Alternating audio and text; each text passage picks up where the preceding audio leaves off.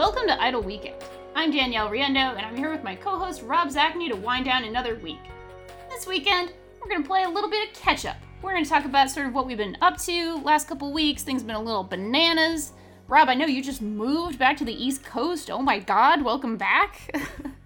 You know, I know we missed a week there, but in our defense, I don't think we had a weekend last weekend. Yeah, there was no weekend.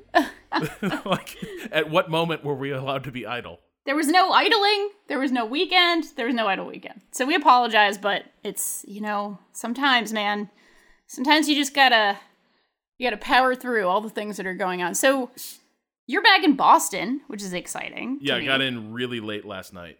All right. And it's totally culture shock. It's kind of a weird situation, right? Like, I've been through a few moves in my life, and I'm used to that. And the weird thing about this one a little bit is like I'm coming back to my real home, my real house, my real life in a lot of ways. But it all is just a little bit different. Sure. Like, everyone here is in a slightly different place than they were when I left. And also, what used to be my office is now a shared office with me and my girlfriend, which is fine. But it also does feel a little bit like when you come back from college, like sophomore year or something, and your room isn't your room anymore. You changed your room. Yeah. So it's definitely just this weird. Most moves, you're in a new place and you're sort of starting from scratch or something, or you're at least starting a new chapter with the people you got around you. This is a weird thing where it's like I sort of stepped out of the flow of my life and I'm trying to step right back on. Yeah, it's just a weird feeling, but it's been a weird year. Yeah, I mean, it sure has. The last time I moved was a very difficult experience, and I know we talked about it a little bit. We talked about games also that were sort of helpful for us feeling at home and feeling, comforted, and if you're feeling a little blue. For me, Animal Crossing has done that so well throughout my life, especially with my last move. I was in a bad place because I didn't want to go. I loved San Francisco. It felt like home in a lot of ways, and New York was exciting, but not home. in that way. And my girlfriend bought me Animal Crossing New Leaf, and I played it every day for months. I played it every day, and it just was so comforting. And it's the perfect playing house game, because that's what it is. It's you make a village, you make little friends, you talk to those little friends. Like, that's the whole kind of point of the game. You're trading things and that sort of thing, but it's a very chill game about making friends and being at home, and it's really nice and really sweet. And I'm wondering if you have something like that that's been sort of there for you during this particular transition. Yeah, I mean, in a way, it's a very different sort of thing, but I've been playing a lot of MLB The Show 17. Sure, yeah. And this is a series that people have been praising the moon for years. Like this, about 4 or 5 years ago, a bunch of my baseball loving friends were like, this is the shit. This is maybe the best sports game out there. I don't know if it still enjoys that elevated reputation. Sure. Once a thing becomes sort of established and it gets taken for granted, it's hard to get excited about those year-on-year changes. This is my first trip to the show, as it were. So it's all new to me, and it's completely rocking my world. Nice. And I think part of it is that going to what we were just talking about, what the show communicates really, really well is the feeling of baseball, which is this really deeply slow-paced and rhythmic and relaxing game in a lot of ways until it suddenly isn't. Until it's very high stakes, but there is something I think. Maybe particularly if you're an American, this truly is kind of the national pastime. Like, even if you don't follow baseball that much or care about it, just growing up in this culture, there's something about the sounds and feel of a baseball game that is really welcoming. It feels like home, even if you're not into the sport. Yeah, I completely agree with you. And actually, I played this game a little bit, not a ton, but a bit, when it first came out a couple months ago. And that's right. I even did a stream with Jorge, who is the editor-in-chief of Vice Sports. And he's a big baseball guy. He had been a reporter following the MLB for a long time, and he's also a pretty awesome softball player. Shout outs to Jorge on the Vice softball team. He's cracked many a home run in real life as well.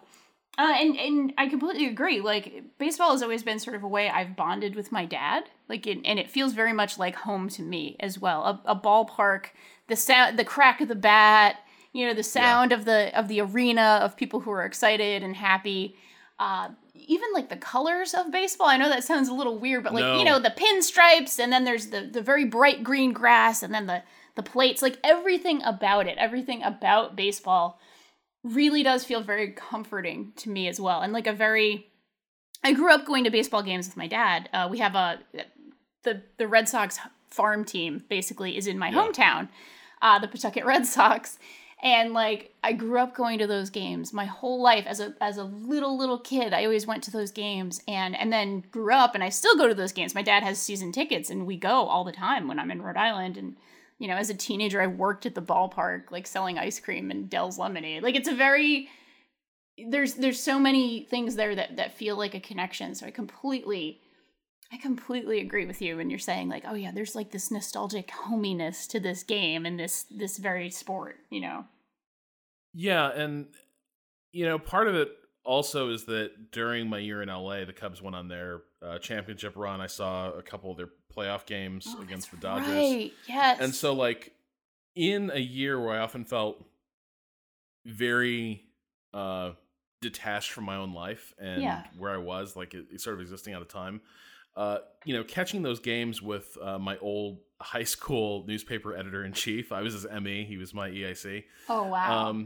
So like, getting to do that again was also sort of put me back in touch with baseball a little bit. I've been following it a little bit more, enough to be kind of baffled and concerned by the direction the Cubs season has taken. Yeah. But so now I'm in a place where I can start to get this game. And the show, so I'm getting into this by sort of dipping my toe into it. And the way I'm doing that is with the Road to the Show career mode. Oh, yeah.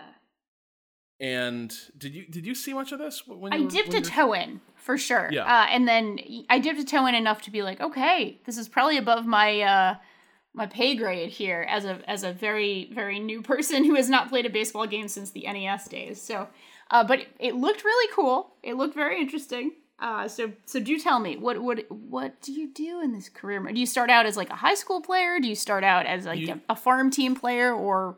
Yeah, you start out as a young prospect just out of high school. Okay, cool. And so you create your character and what you think your role is going to be. And like, you can give yourself a pretty central role. Like, I think you can be a catcher, in which case you'll be doing some fielding. You'll also, I think, be calling pitches for the pitcher. Nice. And you can still get waved off, obviously. And then you'll be batting. I decided not to do that because I knew enough from the tutorial that like, mastering the ins and outs of the fielding controls was going to be a little bit tricky. Sure. So if like I was playing second base, for instance, I might feel a little bit at sea with some of the fielding interface. So I went to the outfield and built myself a sort of a slugger type character. Yeah. And the great thing is, it lets you sort of digest this game in chunks, right? Like, slowly it starts teaching you like a little more about batting. You start understanding fielding a little bit better and the dynamics at play there. But the other cool thing is that, so while everyone else is moving to these really narrative career modes where you like are actually playing a specific type character, sort of the pitch model, right? It's the, you're the Jenny Baker of FIFA or whatever. Yeah, totally. This is less specific, but it ends up, I think, working a little bit better. It's sort of portrayed as like a documentary crew following your career. Yeah. And so like occasionally a narrator cuts in to showcase like these major like landmark moments in your career, meetings with your agent, conversations with the manager, your first time into the majors is done with a whole bunch of pomp and circumstance. So it ends up feeling a little more authentic and less like you're being put in these positions where it's like, okay, now for the story to progress, you need to score 3 touchdowns in a single quarter. Yeah. It doesn't feel like that. So it's a really cool thing. And the other thing that I'm really starting to dig is, I mean, just batting and pitching feels so good. Yeah, it does. Like something, because when I played baseball games when I was a kid, they were really cartoony. Like you could basically make those pitches like turn and stop and speed up in like midair. They were really ridiculous. I'm thinking back to like Roger Clemens or RBI baseball, stuff like that. Yeah. And here it feels much truer to how pitchers really operate, which is like very few pitchers have like a complete arsenal of pitches they can actually throw. Like, you know, every pitcher has their go-to pitch and a few other pitches they're good with, but very few have like this full complete menu, and they certainly can't make the ball like turn midair. You've actually got to sort of describe the arc of your throw. But the really cool thing is when you're batting, it does a really good job on selling you on the illusion of like, oh, this is why curveball is so hard to hit. Like you're watching it come in, you got it framed up, and you go to swing, and somehow it passes like, 6 inches wide of the strike zone. And you're like, how the hell did that happen? Like it literally a second ago, it was off to the left, and now it's way the hell outside. And you feel like an asshole, but in a really like fun way, because it's like, oh, this feels like major league pitching. It's really hard to see the ball, and a lot of it is like anticipation and strategizing around what you know about the pitcher, and where they've been preferring to throw the ball, and then the weaknesses you've shown. It's really cool. Yeah, that's something I've always respected about baseball, is how much of the game is hidden, sort of. It's like these moments of really, really intense action punctuated by so much strategy and so much like going on beneath the obvious action. It's always been like really intoxicating. Once I actually started learning to score games and learn more of the strategy behind it, like my dad, will take me to a game and be like, all right, and blah, blah, blah, this guy wants to do this, and now, all right, this guy has this, and oh God, it's always been really fun to sort of read that and sort of parse that, if that makes sense. And it's really cool when that's actually sort of taught to you in the way you're saying, like in these like really digestible chunks of the game, and actually sort of, all right, here's what you're ready for. Here's lesson 1. Here's lesson 2.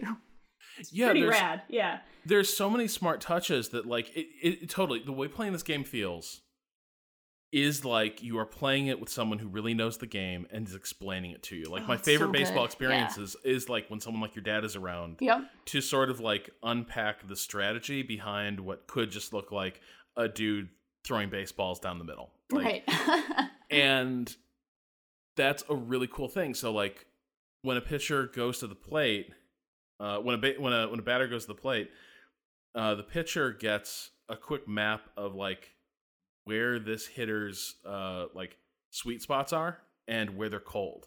And so immediately like, oh, this guy really can't hit low and away. Like he whiffs on all those pitches. But the thing is, like, the mental game immediately comes into play because he knows that as well as you do. And so like it becomes this, are you going to throw to his weaknesses? Are you going to be able to outguess this? And at a certain point, so the other thing is, what you're talking about, the game being hidden, I think that's especially true because a lot of us who have played a little bit of baseball, from our little league days and stuff. Yeah. Until you get to a certain level, pitchers can't do those tricks. They can't make the ball move on you. They can't make it disappear. And so like you just can kind of watch the pitch come in. And what this game sort of brings to life is that entire feeling of, okay, so the pitch count is 2-2. You've been pitching down and out, each of the last 2 pitches. But your favorite pitch is a cutter to the inside. I think you're going to throw that, and so I'm going to be ready to hit that. And if you get that wrong, you can maybe if your reactions are great, you can maybe correct if you get it wrong. But what I'm finding is like you kind of need to have an idea of where that thing is likely to show up. Yeah. And just be able to make that decision of, I'm going to swing on this, or I'm going to try to chase the ball, or I'm going to gamble that it's a ball and I'm not going to do anything. It's really, really cool. And then you see that play out over a game, and it feels like you're getting a quick tutorial in like just all the dynamics of how baseball work, how pitchers interface with batters. Pitchers have confidence and energy levels, and they'll just stop feeling good about a pitch, and that will affect their performance. It's really cool. Oh, that's so awesome. All right, I need to dip into the career mode for real then, because I've just sort of messed around with the game for a couple of hours, playing exhibition games and stuff like that. And I've also, like, I've actually put it on sort of autoplay mode with, like, the most recent rosters and just, like, let it play in the background while I've done other things, because I find baseball so comforting. Well, and the commentary is really good, right? It is really good, yeah. Yeah, go ahead. Yeah. No, it's just, I have played a number of games, and yeah, there's some like loops that get reused, but for the most part, it sounds an awful lot like a live commentary crew. Yeah. Like, it's really shocking how effective they've been with the contextual commentary. Yeah, it feels like the real thing, which I that's the goal, right? That's what it seems like. That's what they've wanted to make for a very long time, and it feels real good. It feels very, very close. Occasionally, I was playing with a friend just before I left LA. Again, my old EIC, and so two things where it did not feel like the real thing, or where it felt so determined to be the real thing that it just kind of ignored what we were trying to make it do. Okay, so we definitely had a couple plays where we screwed up the base runner interface. And there was one play where my buddy had hit like a double, except he didn't make the guy on second base move. Oh no! And so the batter rounded first, headed to second, stopped at second, and there were just two base runners just hanging out there. And like, my second baseman catches the ball from the outfielder. And there's this like awkward pause as we realize the play isn't over. I realize there's two guys on the same base, and just walk over and like tag one of them. Boop. And retire the side. That was embarrassing. The other thing though was that occasionally you'd throw a real dog shit pitch, and the pitcher you're using, in his case, I think it was Clayton Kershaw, was a great pitcher, would just kind of ignore the input you just made, and was like, you were going to basically throw a wild pitch. I think I'm going to put this fastball, straight on the lower inside corner. Nice. Basically. And, it was really funny, because it was like, oh, this game will only let you look so bad. That's so good. Yeah. And then it's going to be like, look, these professional ball players, they're gonna do their jobs even if you can't. Yeah, these guys know what to do. So it's that's sort of been that was sort of my comfort food preparing for the move, and then it's definitely been the thing I've been playing a lot since I got back. Yeah, I have to ask you, now that you're living in Boston again, you've spent a lot of time in Boston. How do you feel about the Red Sox? I like the Red Sox. I like them especially as an institution. Like, sure. One of the things that I like about Red Sox baseball, I'm not sure this has been true of anywhere else I've lived, including Chicago area.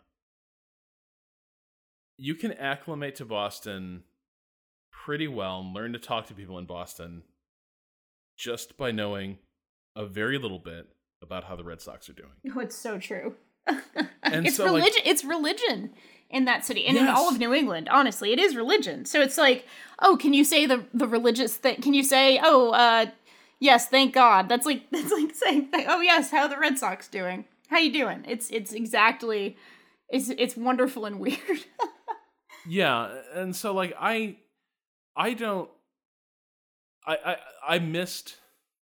So I can see where the Red Sox would have been really, really annoying before they broke the curse. Oh, God. And Red Sox fandom was defined by this long-suffering Irish Catholic infused sense that the Red Sox were at once the pride of Boston, but also their very special cross to bear.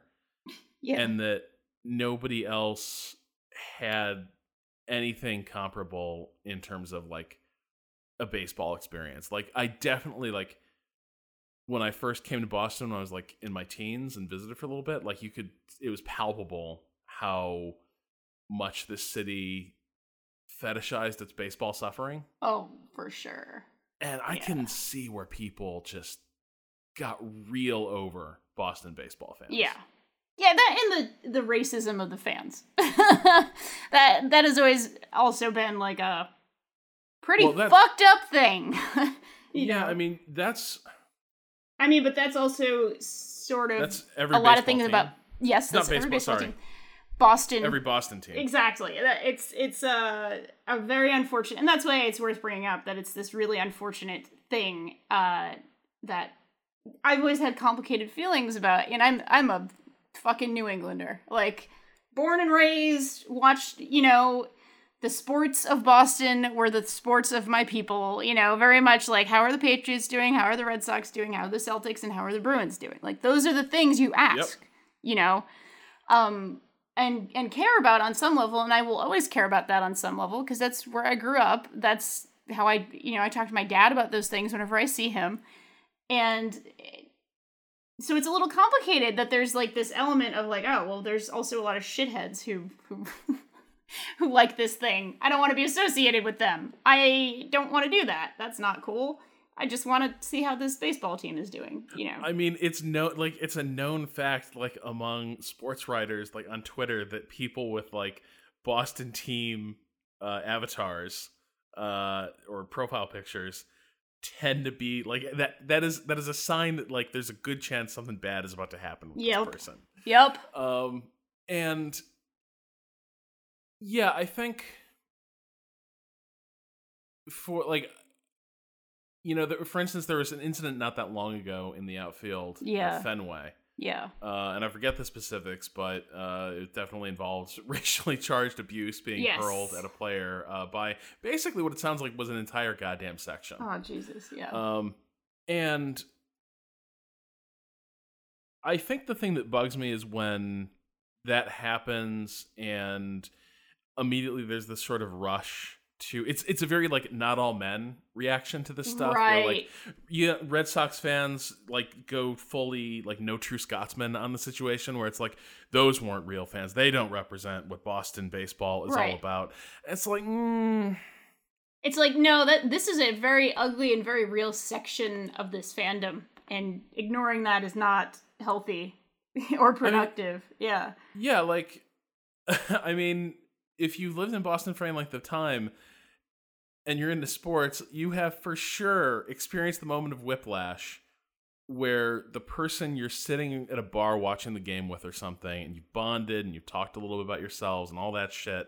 And so it's like, America, like, guys being dudes, whether you're a guy or not.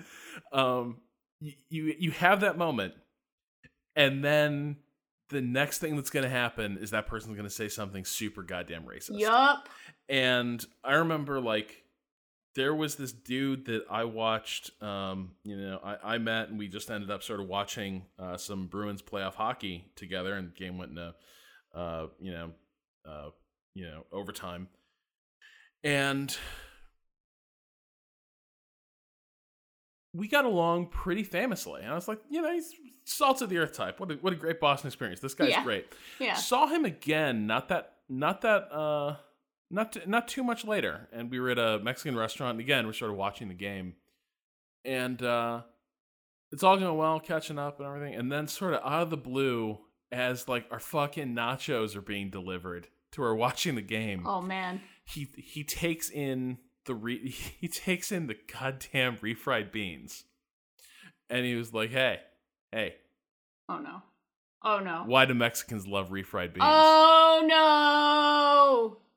And I was just like, did you tell the guy that you're Mexican? No. So my girlfriend was there. She let him know. Yeah. But he completed the joke and was like, and then immediately did sort of the panicky, panicky white person shitty thing. Yeah. Doesn't really apologize, just like sort of goes, sort of mutters to themselves and then doesn't talk. Right. And then almost treats you like you're the enemy for having brought that up. Yep. But yeah, it was totally this like, oh yeah, this happens a lot with Boston sports and probably sports anywhere, but like, I don't know, there's something pretty racially loaded about sports in Boston, and I think maybe it's because it is at the intersection of so much class and racial divides in this city. Yeah. Like, yeah. Because the city has a lot of forms of segregation, but a lot of people end up mixed together around sports in the city. Yeah. And it becomes a really loaded issue. I remember, and this isn't baseball specific, but it has to do with sports. I remember going to see the Boston Marathon with a bunch of friends and my girlfriend at the time, and this is the actual stupidest thing in the world, but I have the clearest fucking memory of this. It was a bunch of old, like, Massachusetts, very bro-y kind of people, very, like, Catholic, bro-y, Irish, Irish Catholic, just very bro-y white people, even if they were ladies, just bro-y ass, bro-y white people. And the women were finishing up, the women runners. It was sort of down to the final stretch, and we were right there, right near the finish line at a bar. And everybody was, like, cheering for this white woman who was, like, in the top 5 or something. And they were just like, yeah, I hope she wins. And it was, like, this really fucking weird... They didn't know her. They didn't know any of these runners. They were just automatically like, let's definitely cheer on the white woman. And it was like... I don't know, that was so fucked up and so indicative in my mind of, like, that type of fan. Like, that type of, like, kind of shitty and racist just attitude of, like, yeah, us versus them kind of thing. And fuck, and just so completely just drink their fucking beers and, like, cheer on this runner because she's white. I don't know. It's a deeply uncomfortable and fucked up thing that has always illustrated that concept to me, like, in just crystallized it, I guess, in my mind. Yeah, you get that a lot around sports, and especially because I think it's an easy way for affluent or it doesn't even have to be affluent, but like it's a way for a lot of white people to have an underdog they can identify with at times as well. That I think is another element. Like, I'm sort of thinking of esports here to an extent. Yeah, go like, for it. Yeah. You see that same dynamic where we'll cheer for the white person, right? And to an extent, like that always you always used to be able to sort of mask that by saying, well, that's because, like, players from Europe and North America are almost always, like, massive underdogs compared to players from Korea and increasingly China. Yeah, yeah. But that doesn't... Yeah, that's not really true. Like, it was very... Yeah. like there were some of us... Like, that's the weird thing. Like, this is why these things can be so shocking. Because it can also mask those differences about why people are choosing one side over the other. Yeah. Like, you all think, okay, we're all in this because, like, we're just sick of seeing Korean players, like, just clean house at all these things. And here's, a kid from Canada who maybe has a chance at doing this.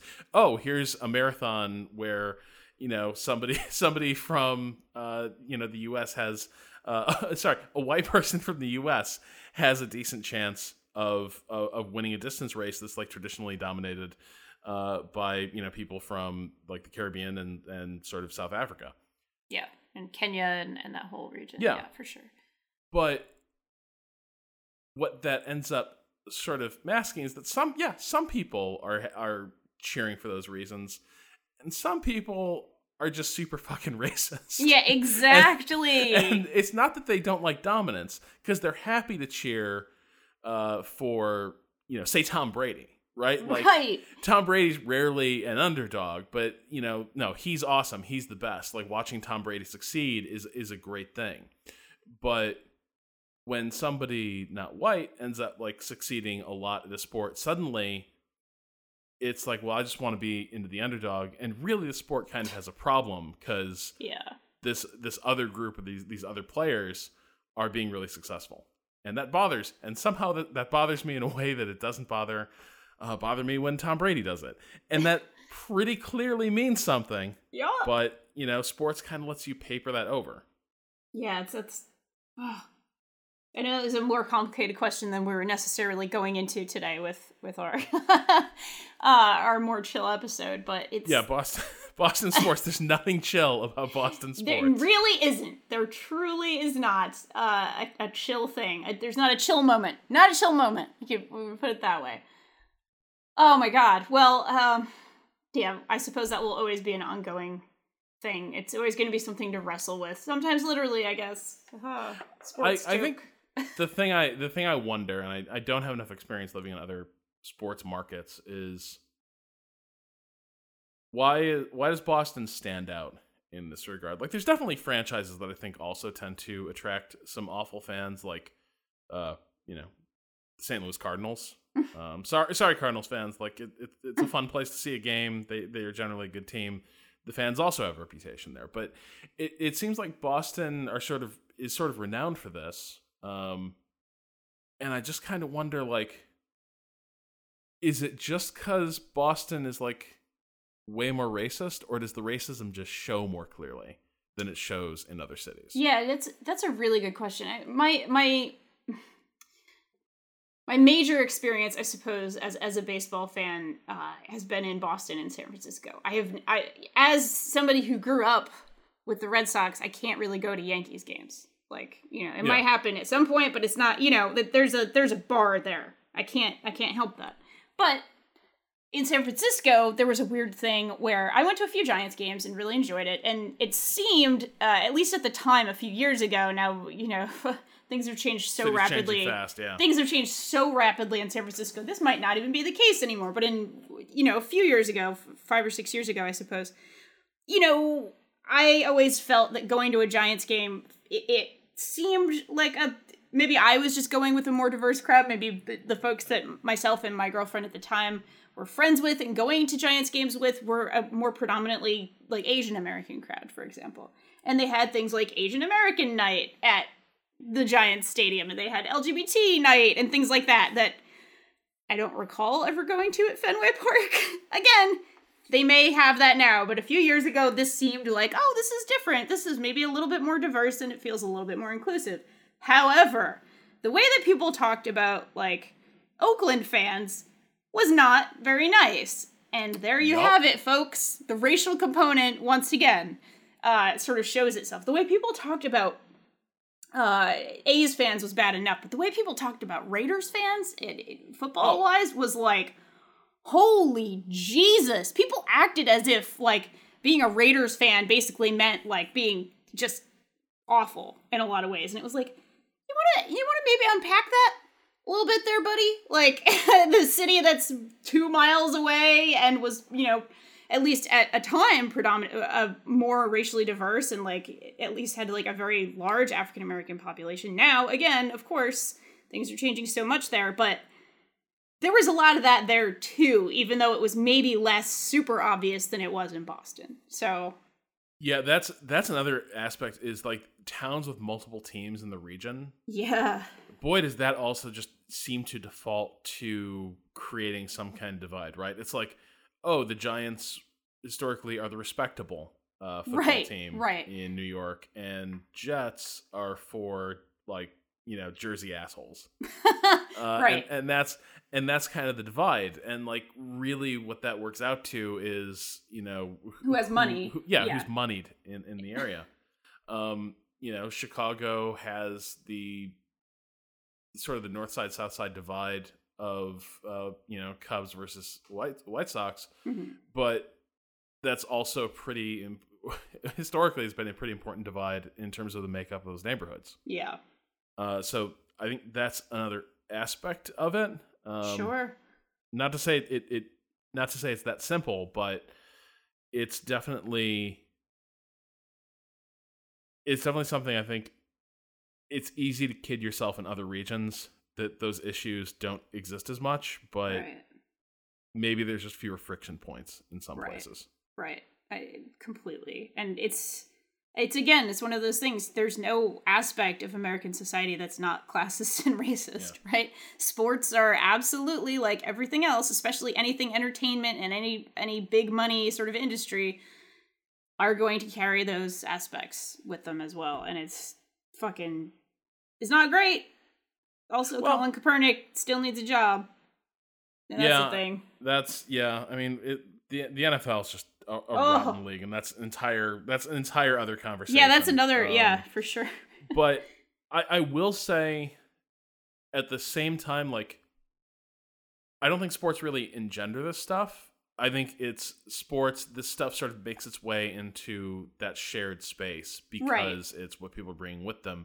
I think most of the time what sports are providing are actually ways to sort of paper over those differences, and that can't be overlooked. Like, I think one reason it's so horrifying when something like that incident in the outfield at Fenway happened is because, like, it sort of breaks that illusion.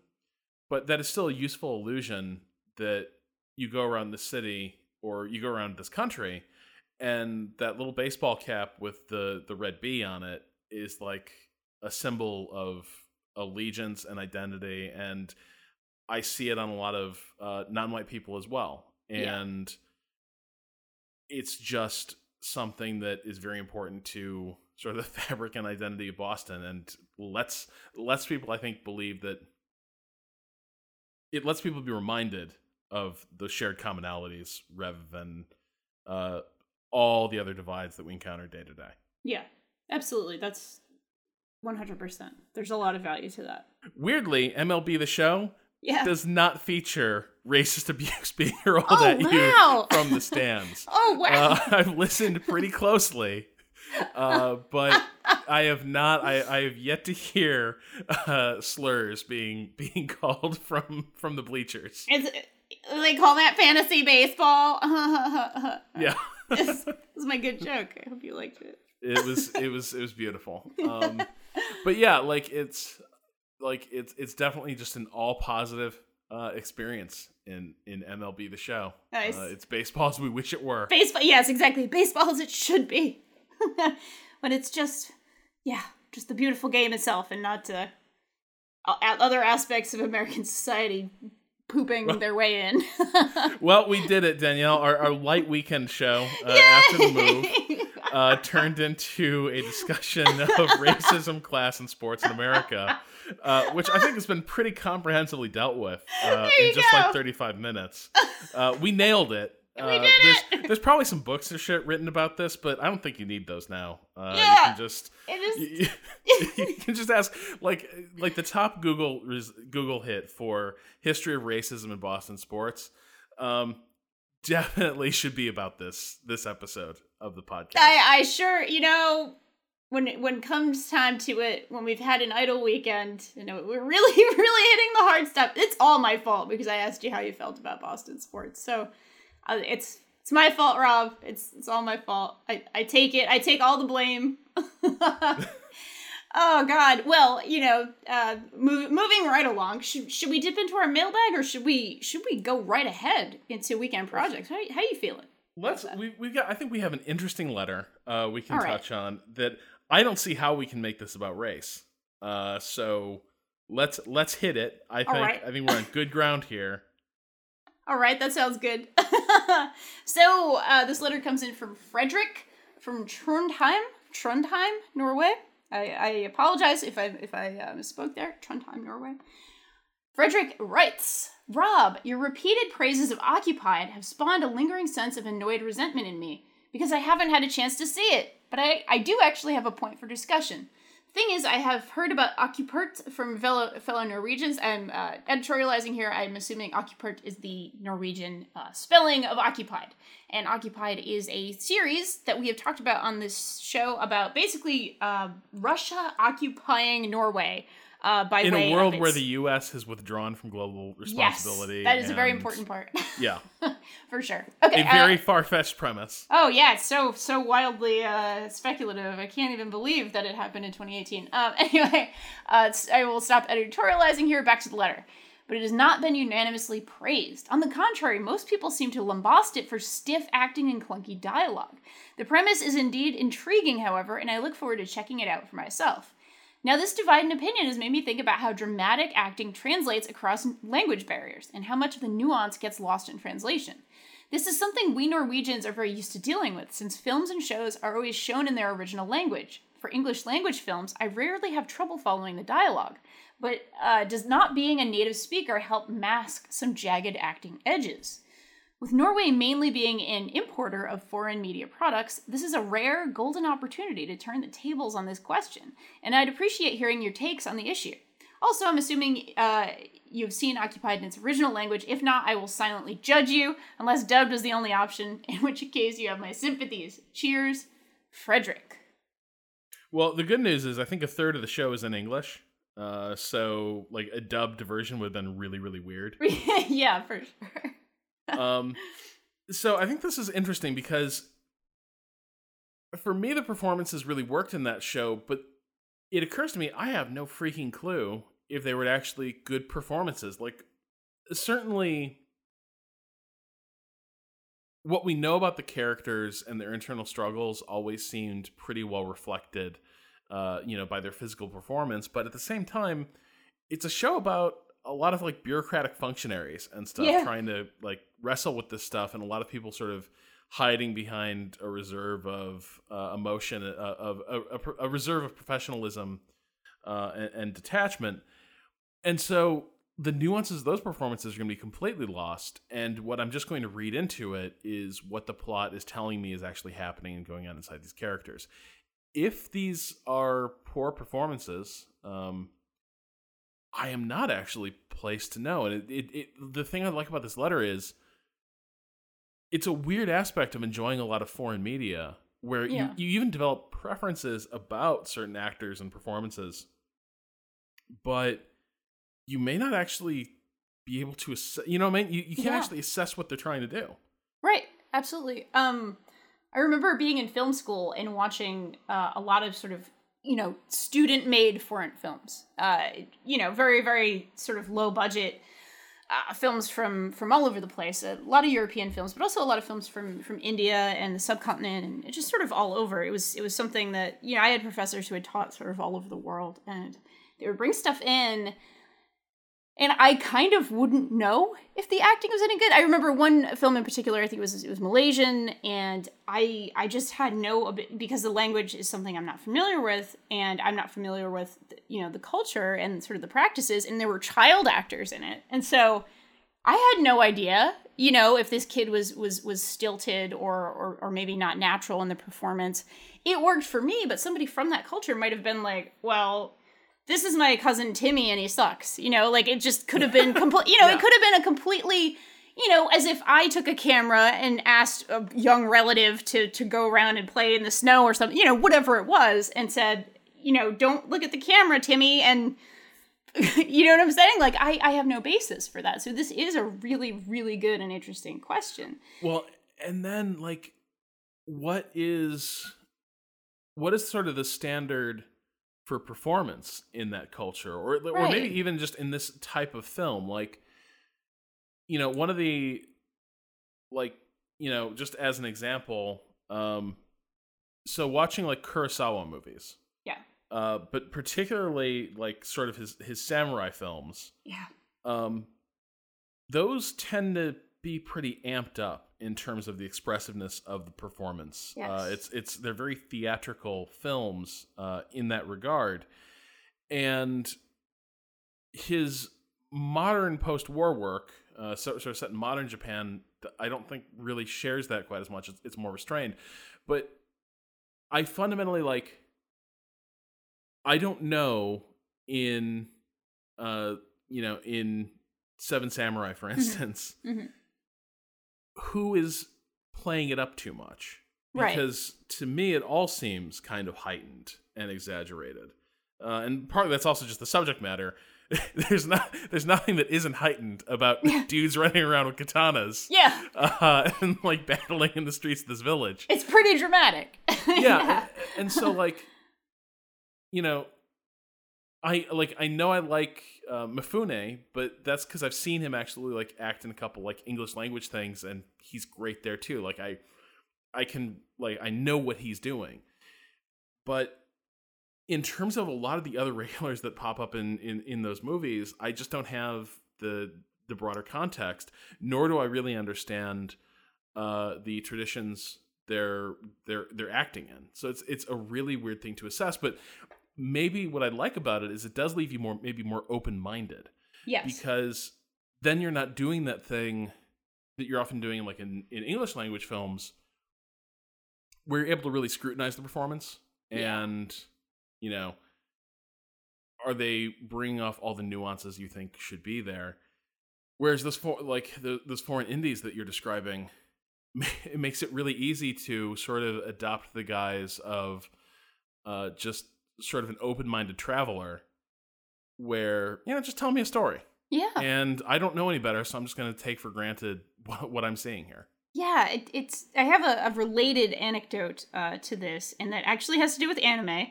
And a friend of the show, Amanda, and Joel actually explained something to me that I had no idea about. So this is something I know you had a comment about, and it was the bike anime. And it was about the guy who looks like a weird demon with his tongue and all this stuff. Yeah. I had no context for this.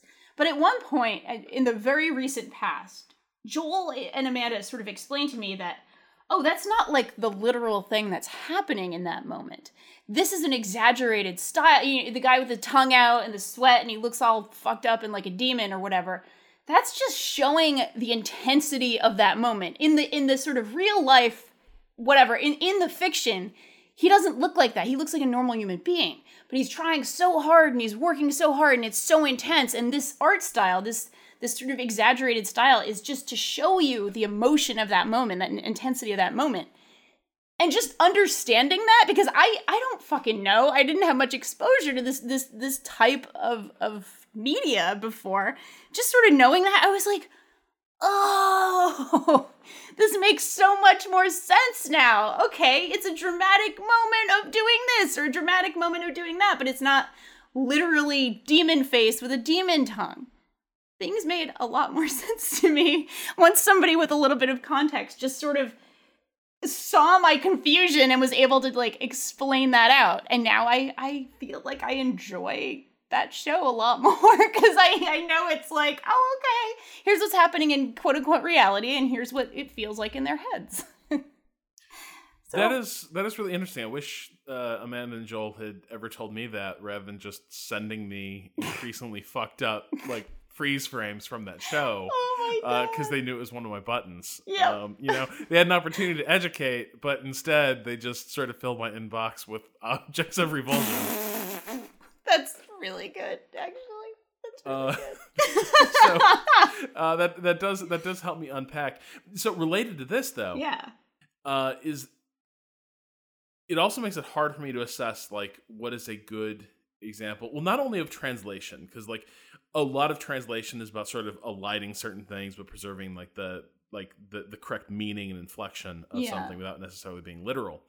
But regarding like dubs, is where it gets really, in general, I'm against them. But what I've always sort of wondered is that a lot of those like dubs of, you know, particularly of anime, a lot of the voice acting tends to be super shitty. Sure.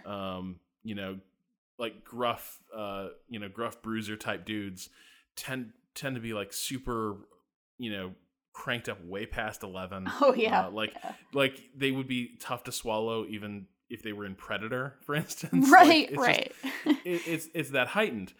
And what I've always sort of wondered is like, so did the companies making these dubs just like totally suck at their jobs? Or were they correctly imparting the characterizations that a Japanese speaker would hear in these shows and movies? Yeah. I've never been sure. That's a very good question. We will need to have Amanda on the show again, I think, to to get, I feel like we'll have like an ask me about anime hour at some point in life, because it's so interesting to me. I mean, that's such a fair question, and I don't know the answer to it. So yeah. Ugh. Yeah, good letter, Frederick. This definitely is a topic I'm really interested in.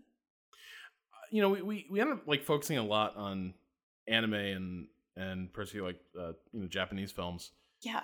Because that's probably what we encounter the most, where we just do not have the cultural frame of reference. But yeah. I'm not like, I feel more confident in my ability to assess like performances in like French, Italian. Sure. And I'm not sure if I'm justified in my belief that I can gauge a performance in, sort of those Western European languages, or if that's just the subject matter is often a little more familiar, and the conventions are maybe a little more familiar. Well, I mean, for me, I haven't spent much time in Italy, but that's like a good chunk of my family background is from there. And so I've spent a little bit of time there. I learned the language. My grandmother spoke it growing up. So like there's a familiarity in that. I think like there's an actual like family familiarity with some, certain, obviously not every Western European nation, but the ones that I actually have like a connection to or spent any time there or something like that.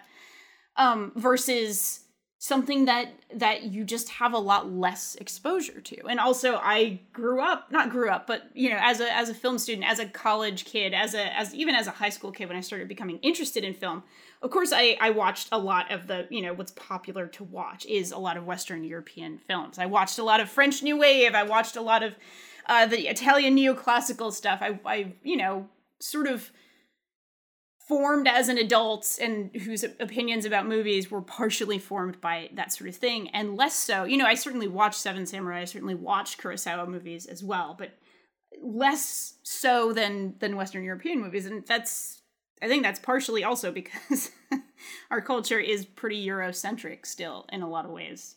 So that seems to track for me, but I don't think that's necessarily a good thing by any means. Yeah. It definitely helps, like, when I suspect I'd be bad at like really gauging personal dramas, but that also tends to not be the sort of stuff that really translates over, like that doesn't get as much play. Like, right. I don't watch a lot of like Russian cinema, sure, but Tarkovsky films tend to be like high concept and strange enough that what you're watching is not necessarily, it's coming from a certain cultural context, but what you're also seeing is like just humans wrestling with the unknowable and the strange and the bizarre. And it kind of like, you don't need to be able to understand the performance as well, because you're just kind of able to identify with any person in that situation and the strangeness of it. Yes, I totally agree. And I was going to say, like Kurosawa and Tarkovsky are probably the two of the directors I've seen the most of their work that are completely outside of that Western context, or did at the time. Now, it's less true now, but at the time when I was 21 and seeking things out, those are the ones that sort of feel like they were, popular in certain ways or talked about a lot more. Yeah.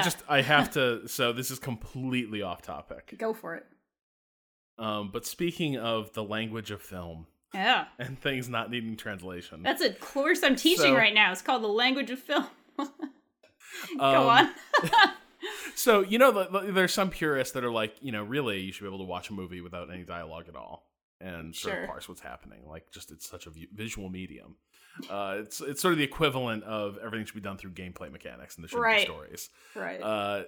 But so I was watching over somebody's shoulder on my flight the opening of XXX, The Return of Xander Cage. Oh, good. And as nearly as I can tell, like, it looked like the most rancid shit.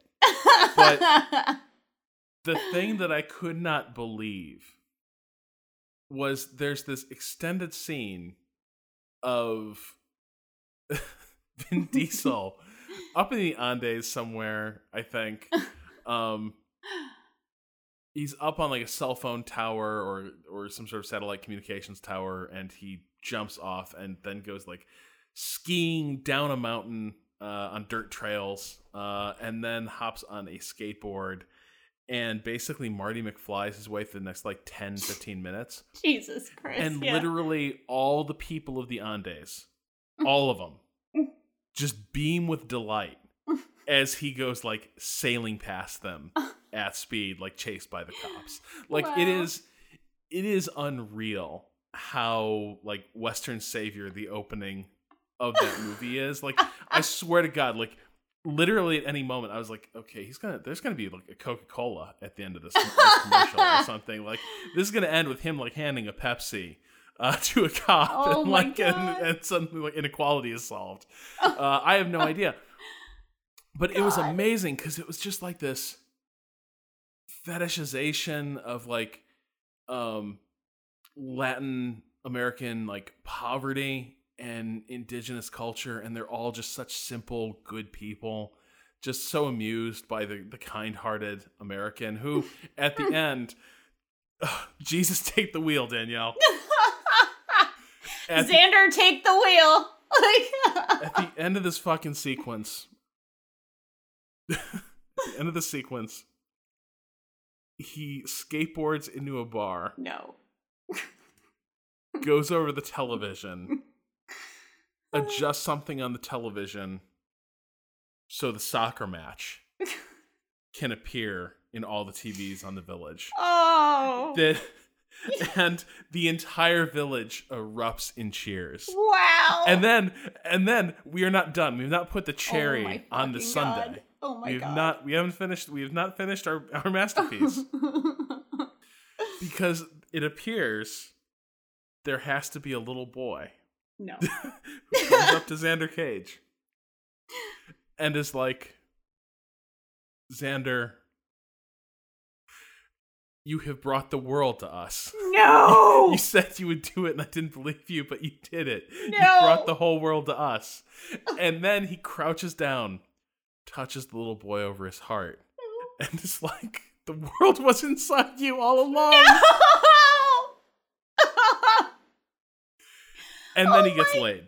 God! And then he gets laid. Yeah. By someone who does not look like she's in any kind of third world impoverished village. Like, she just came from her modeling shoot. And so, like, his reward for his decency in bringing these good, honest people their fucking football game. The beauty of soccer, yeah. Is the beauty of the village. It comes to his service. Like, oh my fucking God. And he's gone the next morning. And she wakes up. And he left his XXX branded skateboard in the house. And she's delighted. She's like, oh, thank God. I have this to remember him by. Oh, when I have his child 9 months later, they'll inherit this skateboard. It was unreal. And they'll use that to kick in a goal at the next soccer game. Holy Christ. That's real. Somebody shot that and put it in a movie. Somebody sure did. It was breathtaking. I cannot, like, it made me, it pretty much guaranteed I'll never see the rest of that movie. But it was magnificent, and I think really illustrated something about appreciating other cultures through film. Some things, you don't need translation for. You don't need to hear anything. Yeah, he spoke the universal language of awesome, so it'll be fine. Yes. Wow! I sort of want that to be your weekend project. You know what? I'm gonna take a knee. I think that's my weekend project. Is the first 25 minutes of XXX: The Return of Xander Cage. Holy shit! I can't top that. There's nothing I can say that would top that. Well, it is the greatest movie and the greatest story ever told. I mean, that's pretty good. Oh, God. Wow. No, I can't. I mean, not that the point of Idle Weekend is not to top each other. That would be a very crappy podcast. we're chill here. I just feel like... But you want to go out on a high note. I just want to go out on a high note. You know what? That's it. That's fucking right. it. That's my weekend project too, is you telling me that story from this movie. That's it. That's what we're doing. Oh my God. Rob, on that note. Let me pull up the script so I don't blow that line like I always do. There you go. Oh God, on that beautiful note, Rob, which I'm so glad that you told us that story. That's a really beautiful story. And on that, it's time for us to head out and enjoy our weekends. This episode of Idle Weekend was produced by yours truly and is hosted on the Idle Thumbs Network. You can learn more about Idle Weekend at idleweekend.net and send us questions for our weekend correspondence at questions@idleweekend.net. To keep up with the latest from us, follow us on Twitter at Idle Weekend. And we really do appreciate your listening to our musings. And if you could tell a friend, tell your buddy who looks like Xander Cage, tell your mysterious stranger. All the good people of the village. Yeah, the mysterious stranger who comes into your village, and also all the good people of your village, and also the young boy who was really excited about soccer coming to the village. Tell them all about Idle Weekend. It really does help us out so much. Word of mouth is really how we grow. And also, if you could take a second and be as awesome as Xander Cage and, write us a little review on iTunes, that would also be so wonderful. We really do appreciate it, and it really does help us out so much. So, for Rob Zachney and Xander Cage, this is Danielle Riendo, wishing you the finest of Idle Weekends.